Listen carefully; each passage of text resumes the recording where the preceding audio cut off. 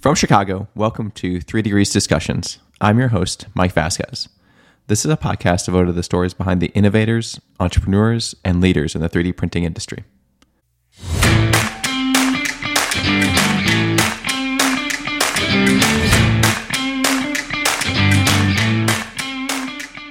There are two bottlenecks for powder bed fusion processes. One is size, and the next is speed.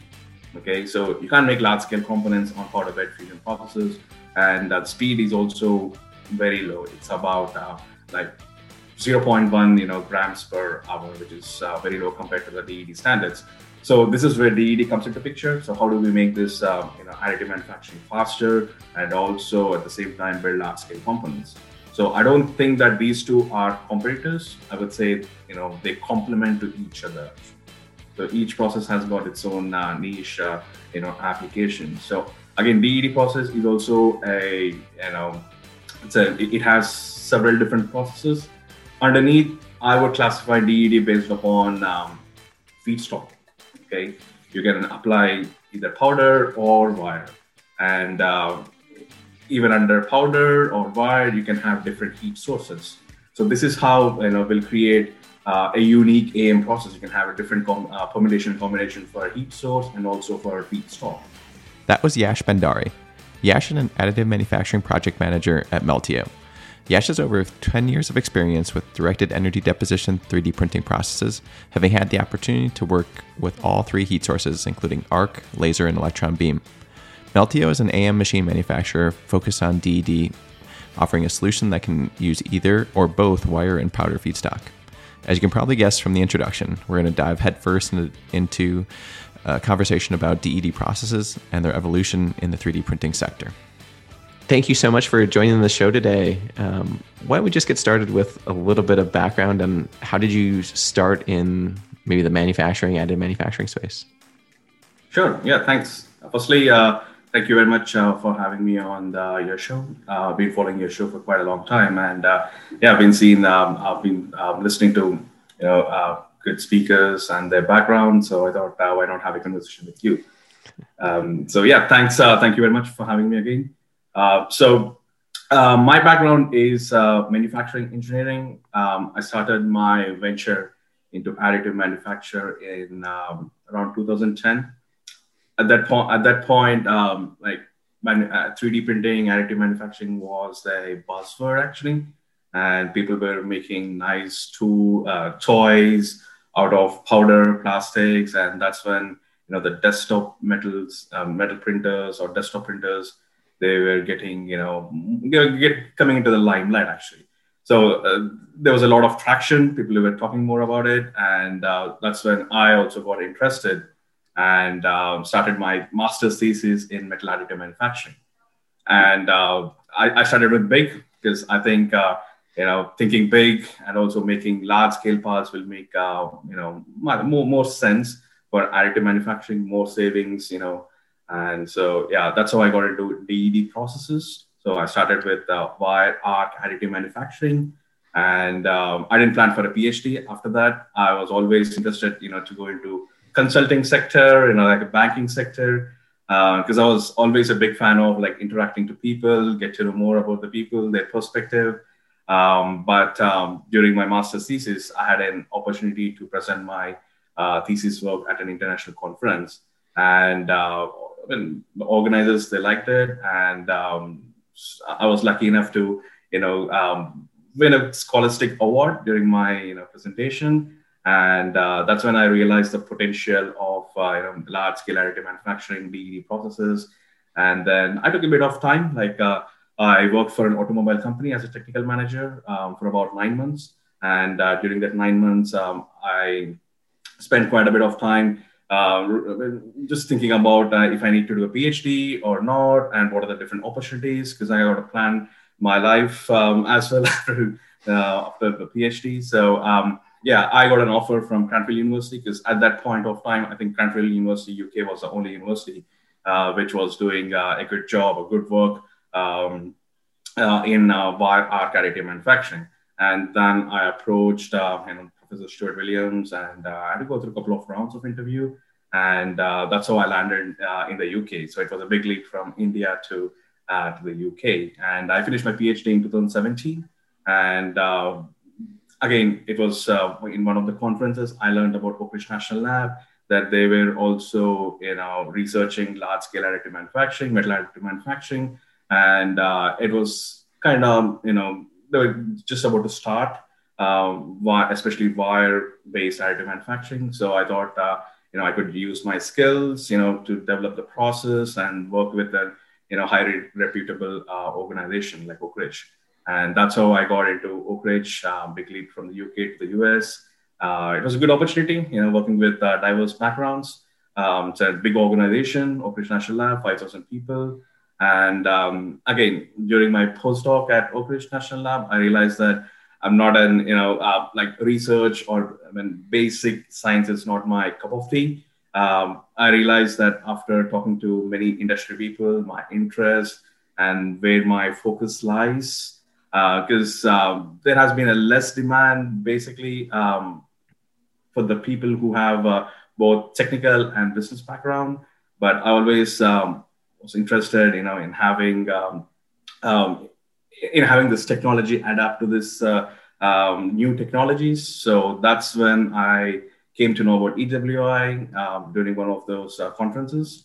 And that's when I joined EWI and then later Meltio. So I'm the product manager here at Meltio, and it's about 6 months. And it's been a roller coaster ride here in Meltio. It's a small startup company. It's a medium size for a DED company, but it's been a roller coaster. There has been so much of enthusiasm, for a startup like company. Awesome. And so going back a little bit, so you'd spent some time at Oak Ridge.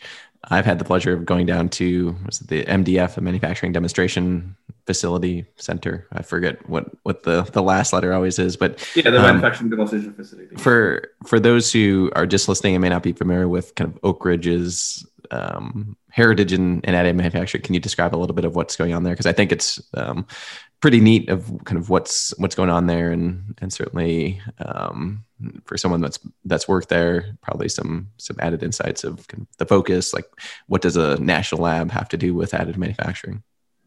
Yeah, absolutely. If I wanted to say something in a nutshell, I would say this way.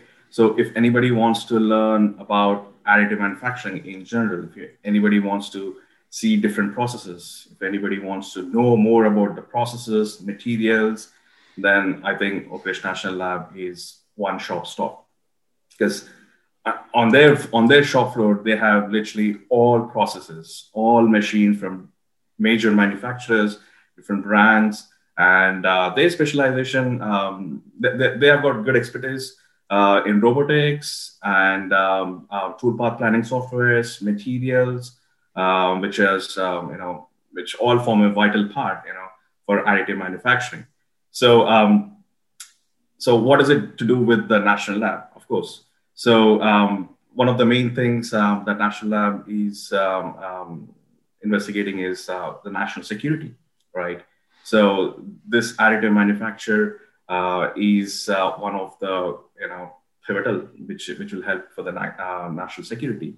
So it can be in any in any sector, can range from aerospace to space to even defense and marine. So they have a good collaboration with Army, defense, and then they're working on all innovative projects, so as to help this Army, defense go for the next mile, and with the new innovative studies so when I joined MDF, it was a small organization, but now it has like tripled or like 4 times what I saw in 2017, and yeah, they are in the limelight for all the good reasons. They've got good materials background scientists and robotics, and yeah, I feel myself to be lucky at the same time. I really enjoyed my stay, rubbing shoulders with the great scientists and yeah, all of them, and I had exposure for literally all different AM processes that I didn't work on previously. For sure. Probably a little bit better weather in Knoxville than in Cranfield, I would imagine. Absolutely. I mean, you lived in the UK, so Well, I mean, it's never summer, like there's a saying, sun goes as a tourist to the UK, not to actually live in, as a tourist, actually. So it was all chilly and, rainy during summertime. But yeah, Knoxville was a different, experience, a transition. And yeah, that part of the US is, I think it has nice four seasons and Smoky Mountains right next to it. So we had many, fun activities. So getting back to additive, so you spent kind of your career looking at, or a lot of your career looking at kind of the DED processes. Can you just give a kind of a high level, like what's DED? There's several types of kind of subcategories in that. Kind of what's the focus of kind of your research, and then maybe going into kind of what does Meltio do in the process?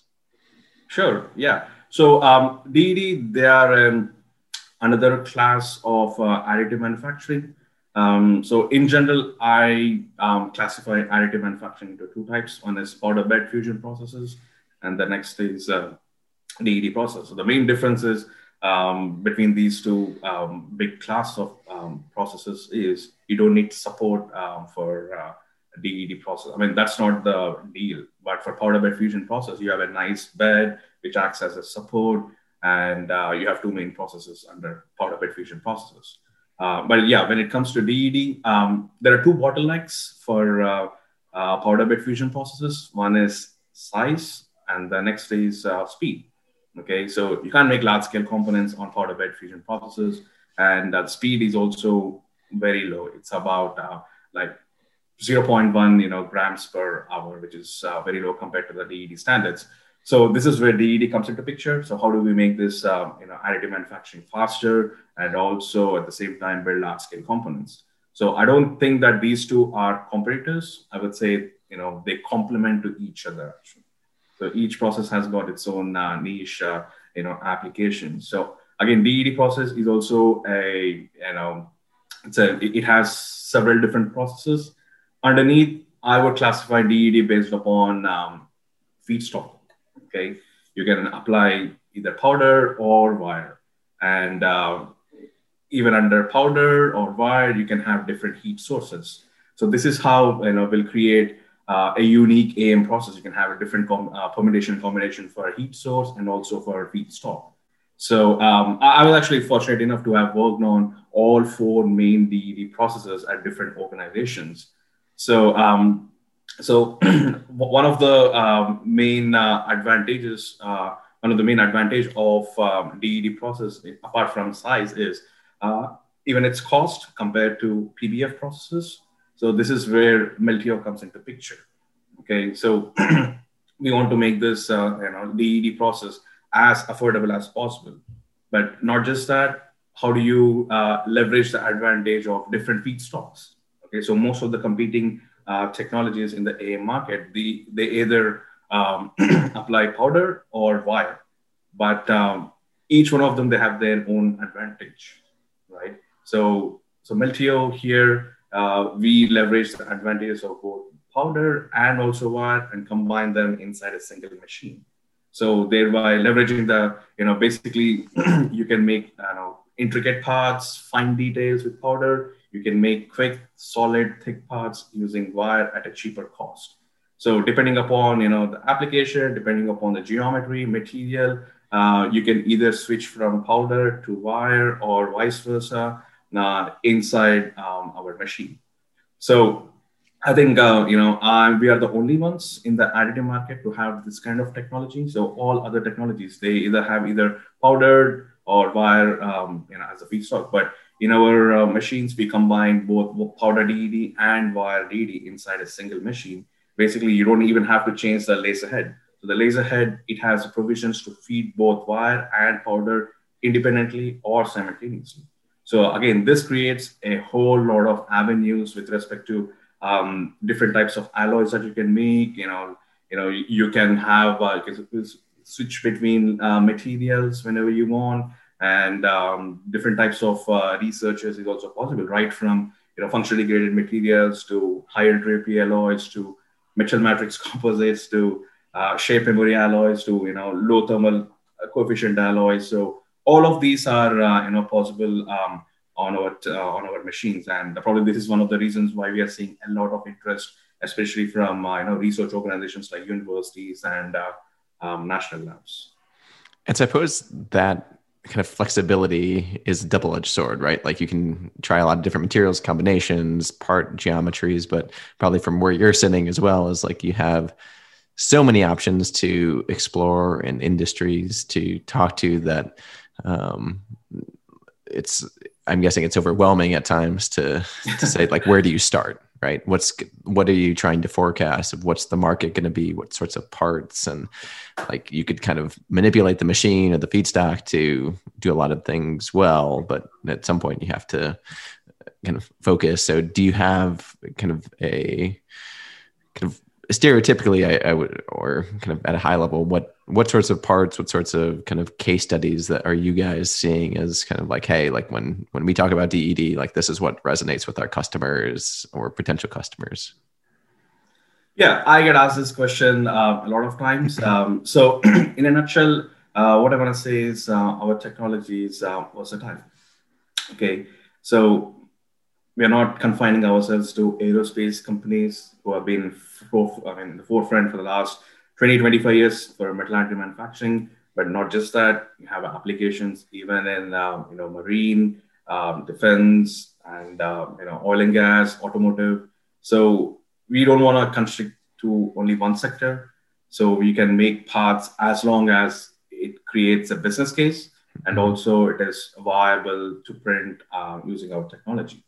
Okay, so any typical alloy or any customized alloy that is available in the form of powder or wire, they can be applied, in our technology actually. And it's a different type of powder as well, too. Like, not the alloys can overlap with powder bed fusion, but in terms of particle size distribution and shape, it's a little bit. It's a different kind of spectrum than powder bed fusion. Is that right? This is where DED process. This is where I like about DED process. They don't really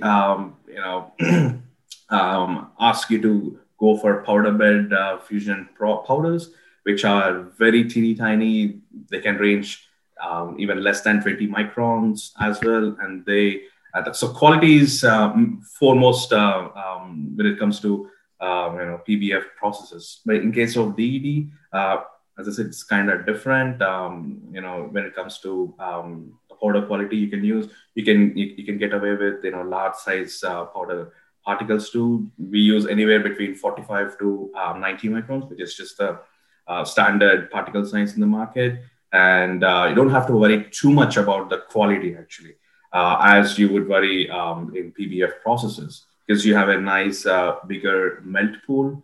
When you compare it to PBF process, which is very teeny tiny, and even a small amount of moisture or humidity levels or temperature levels, difference will create a lot of porosity when you're building parts actually. So this is where powder DED is slightly easier, and you don't have too many process parameters to play with as well. In PBF, you have this laser scan speed, feed rate. Lasers, right? Exactly, a lot of lasers and upscaling, downscaling, and all these things. But in powder DED, just like three main parameters, and you can actually see the melt pool. You can actually see the part which is growing. It's like what should I say? It's like a baby. You can see in the stomach of mother. You can actually see it growing. But in powder bed, it's all immersed. Can't see it unless it comes out. And when it comes to monitoring a DED process, it's slightly easier because you have different ways, different orientations, because you can actually see the part. So this is where the qualification things comes into picture. This is where some sectors are very stringent about their properties, qualification, certification compared to others. So it depends upon which sector, what is the application we are working on. But yeah, coming back to your original question about the versatility, we don't focus on a particular sector. I think it's since the technology is versatile, since every technology has their own favorite material, and you can apply any material in this case. So you can apply in any sector actually. And I suppose there's some potential as well to potentially mix materials as you're building. Is that? Oh Okay. yes, oh yes, yeah. So you can mix materials both in the form of powder and in the form of wires, and also in the form of powder and wire.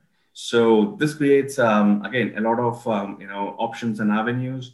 There's a lot of interest in mixing powders to create customized alloys to enhance properties. So that has been there for quite a bit of time, and there have been many companies who are doing this kind of stuff and mixing wires. You can have similar wires or dissimilar wires. Similar wires will give an increase in deposition rates, and dissimilar wires you can make customized alloys, and you can have outside material to be different and inside material to be different, rather than having one same material across the thickness.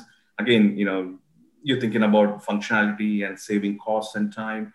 But in our case, we can also mix powder and wire. So traditionally, I've just seen in the universities, couple of universities, where they had a wire feed system and also a powder feed system. Arrangement was kind of complex, and there was too much of manual intervention.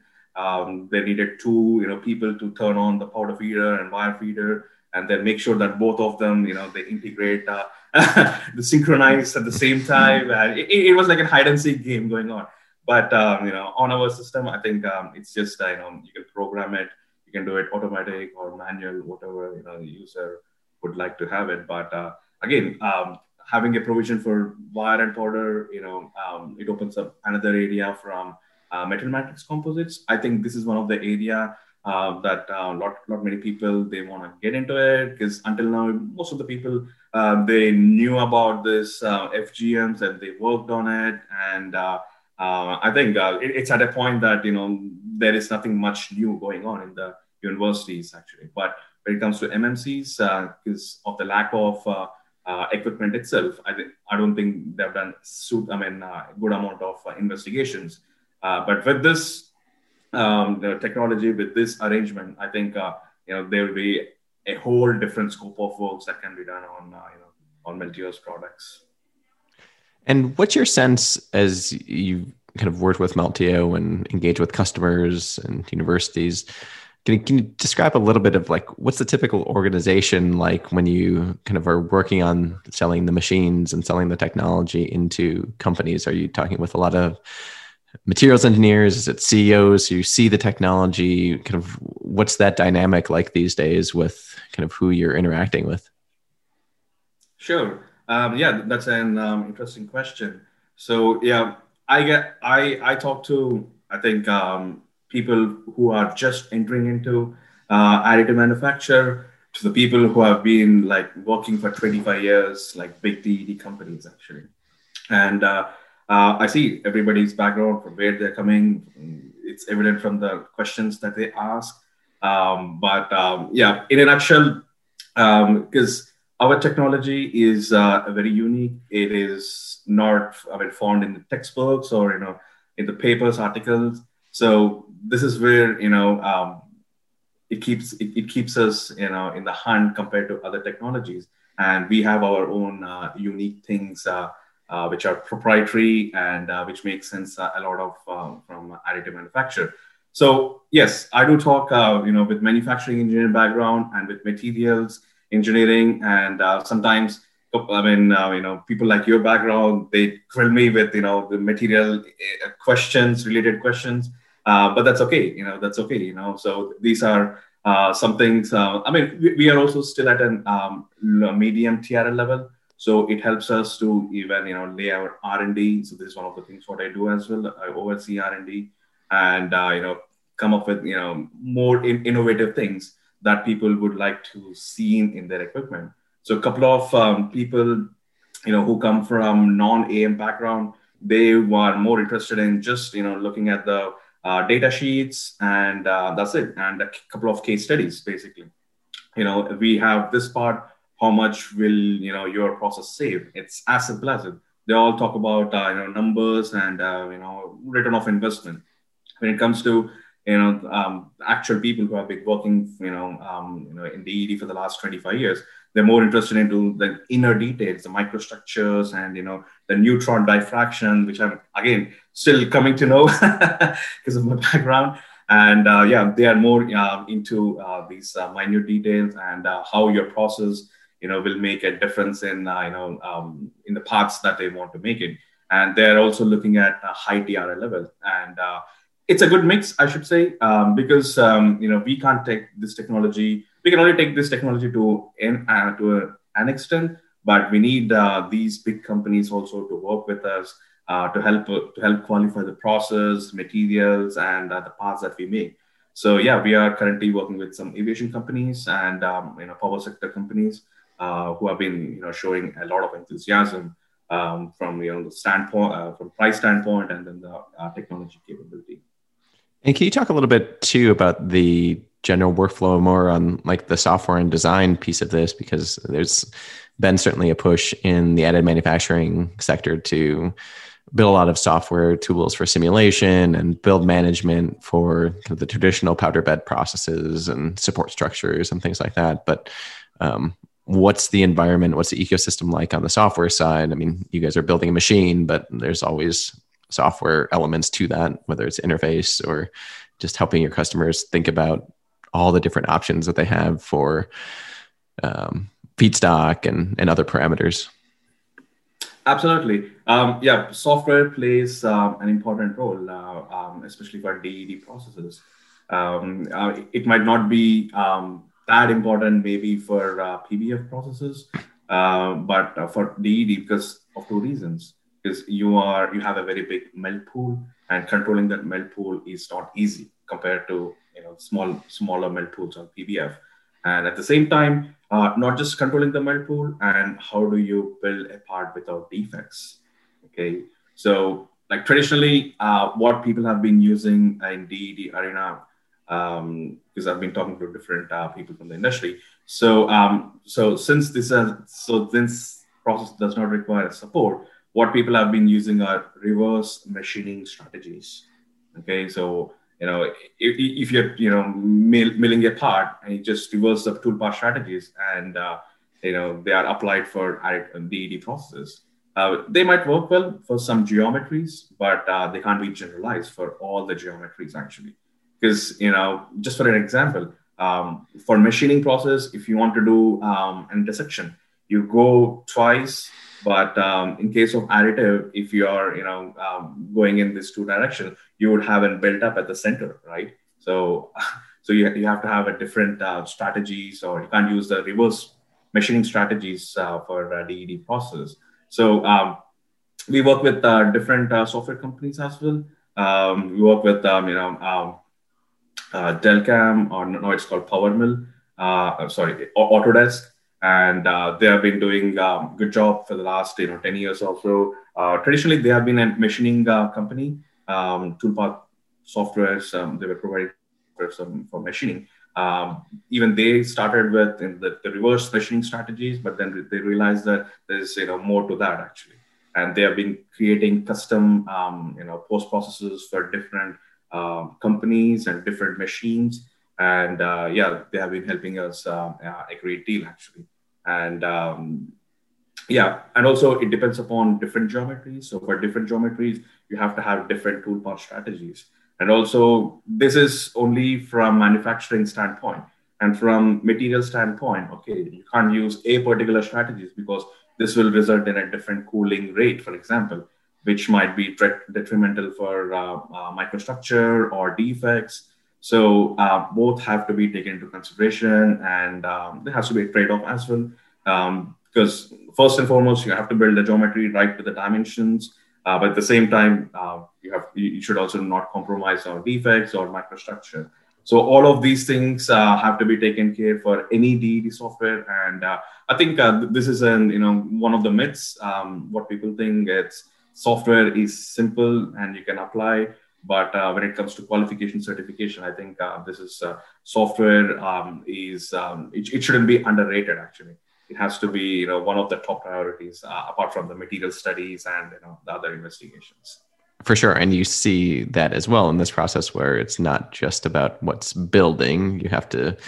There's some interpretation of post-processing? What are you going to do after the fact? And how would you inspect this both in situ and then after it's being produced, right? So, I mean, everyone in additive is looking at those problems or Absolutely. challenges as it gets more towards production and use parts and getting out of just the serial process and larger. Yeah, so for maybe like, for one-off parts, maybe a simple software, which can take into consideration all of the things I mentioned before might be okay. But if you want to, build serial production parts, I think there needs to be an additional step, basically, developing this closed loop control systems within the software where it will also do in situ monitoring. For example, looking at the melt pool or looking at the build height or looking at the defects and then developing the correction algorithms on the go, actually. So all of these things, they have to be integrated into the software.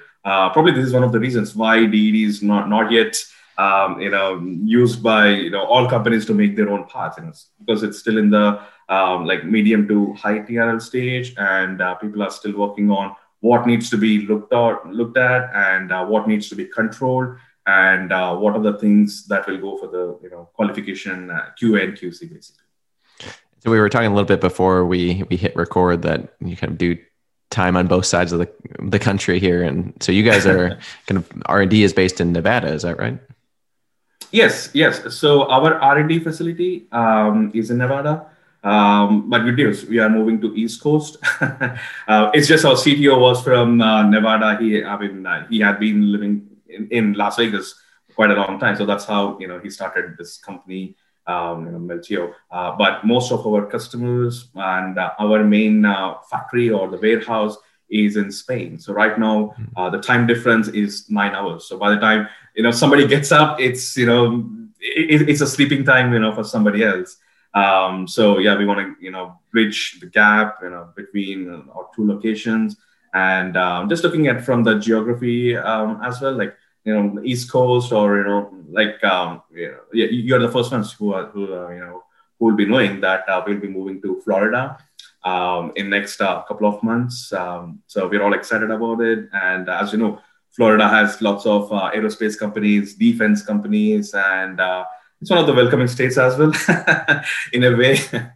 So yeah, we will be operating from Florida, and this direct flight to Madrid, which is where our factory and our warehouse. And in the US, we do mostly R&D. So we develop our own lasers, optics, laser systems, powder feeders.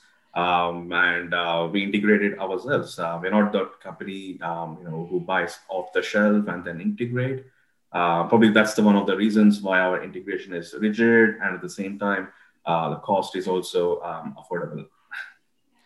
And so, given your kind of have a global footprint, is there any differences or any different focus points for different geographies that you've seen over the last few years of the technology, Europe versus the US? Are there any trends that you've seen? Yeah, absolutely. I think so. This DED process. Let me take an example. But especially for DED processes, I think Europe was forefront compared to the US. So they had probably because of presence of large several aerospace companies in Europe. So they were actually the first ones, if not the first ones, more number of, AM and DED enthusiasts. And that's how the DED process, more number of DED processes have been investigated in Europe. And then I think during 2010-ish, then US started, investigating these processes. And suddenly there has been a huge, interest, from the US, and then the other follow-up countries, like Latin America, and then Asian countries also followed them accordingly. So yeah, when I talk to different people from different countries, I do it in a different way.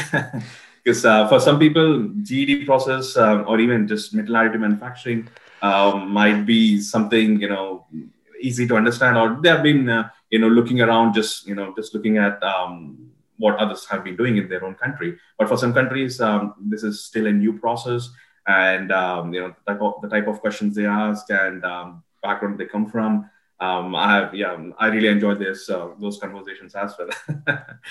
And how have you seen you mentioned you do a lot of work with universities and larger companies. I mean, eventually as this process of additive manufacturing scales, especially on the DD front, more and more kind of some of these small, medium-sized companies need in the supplier network are starting to get the technology. Has that kind of evolved yet? Is that kind of a stable network, so to speak, of kind of I would say it's a combination. I would say some of the people, couple of them, they mentioned to me that one of the things which stands out is the cost of metal additive manufacturing.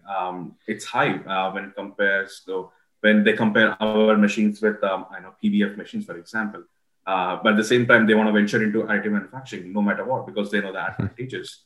So they're looking at different processes. They want to down select and then maybe pick one or two processes on their shop floor.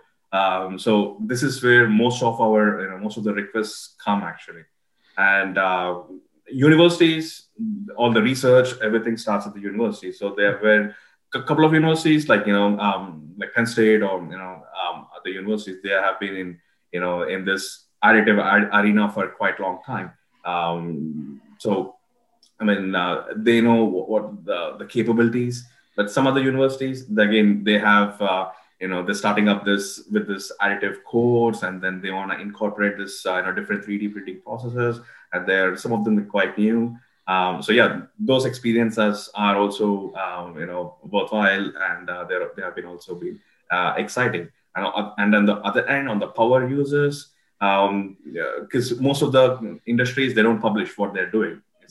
They have their own, set of standards for themselves, and they have been in this DED process quite a long time, and they want to evaluate our process with respect to cost and all the savings and all the good stuff, and they're helping us with respect to certification, qualification. So like we see each of the customers to be coming from a different background, and their expectations are different. And then the way they, conduct their research or investigations are also very different. For sure. And kind of as we get towards the end of the conversation, for people who want to find out more information about kind of your technology or even see it, are there kind of places that you'd recommend? Are there upcoming conferences or ways that people can learn more about what you're doing at Meltio? Sure. Yeah. I mean, we actually officially launched at AMA, Formnext actually. So that was in 2019. So we are a big fan of AMA and Formnext. That's where we see lots of AM users coming onto a common ground and then interacting. So Formnext and AM, we always attend these conferences. I know last year was was a different year, but I suspect even this year's Formnext might be virtual, or I don't know, but if they're happening in real, we will be there. And of course, we have our resellers in all big countries actually, right from North America to Europe to Asian countries. We have our resellers, master resellers. So if anybody wants to know more about our products, I mean, I didn't tell you more about our products, basically. I mean, we make small scale 3D printers and also large scale 3D printers. So there has been so last year was our first fully operational year, and there was a lot of interest for small scale, but now we are seeing a different trend. They're going for large scale additive manufacturing units. So yeah, if anybody is interested, they will see me in the conferences, either it is real or virtual. We will have our machines at AMUG, Formnext, and other different conferences as well. And of course, they can email me at any point. I like telling more about our unique technology, and even in general, any questions related to DED processes, or if they want any recommendations or suggestions, which process makes sense for their applications, they can always, DM me or ping me. at Meltio's website. Fantastic. Awesome. Well, I really enjoyed the conversation today, and I'll see you at AMUG in a few months, weeks. Sure. Yeah, I'm more than excited, to meet you at AMUG for our panel discussion. Again, that panel discussion is also on DD processes, some of the mythbusters, some of the challenges. So when we can talk about, current status. If people are interested, they can, register at, AMUG conference. And and then, thank you very much for having me. And it was a pleasure talking to you. Sounds good. And we'll throw up all the links to the website and videos and things when we post this as well. So thank you very much. Okay. Thank you very much. And you have a very good rest of your day. Thank you.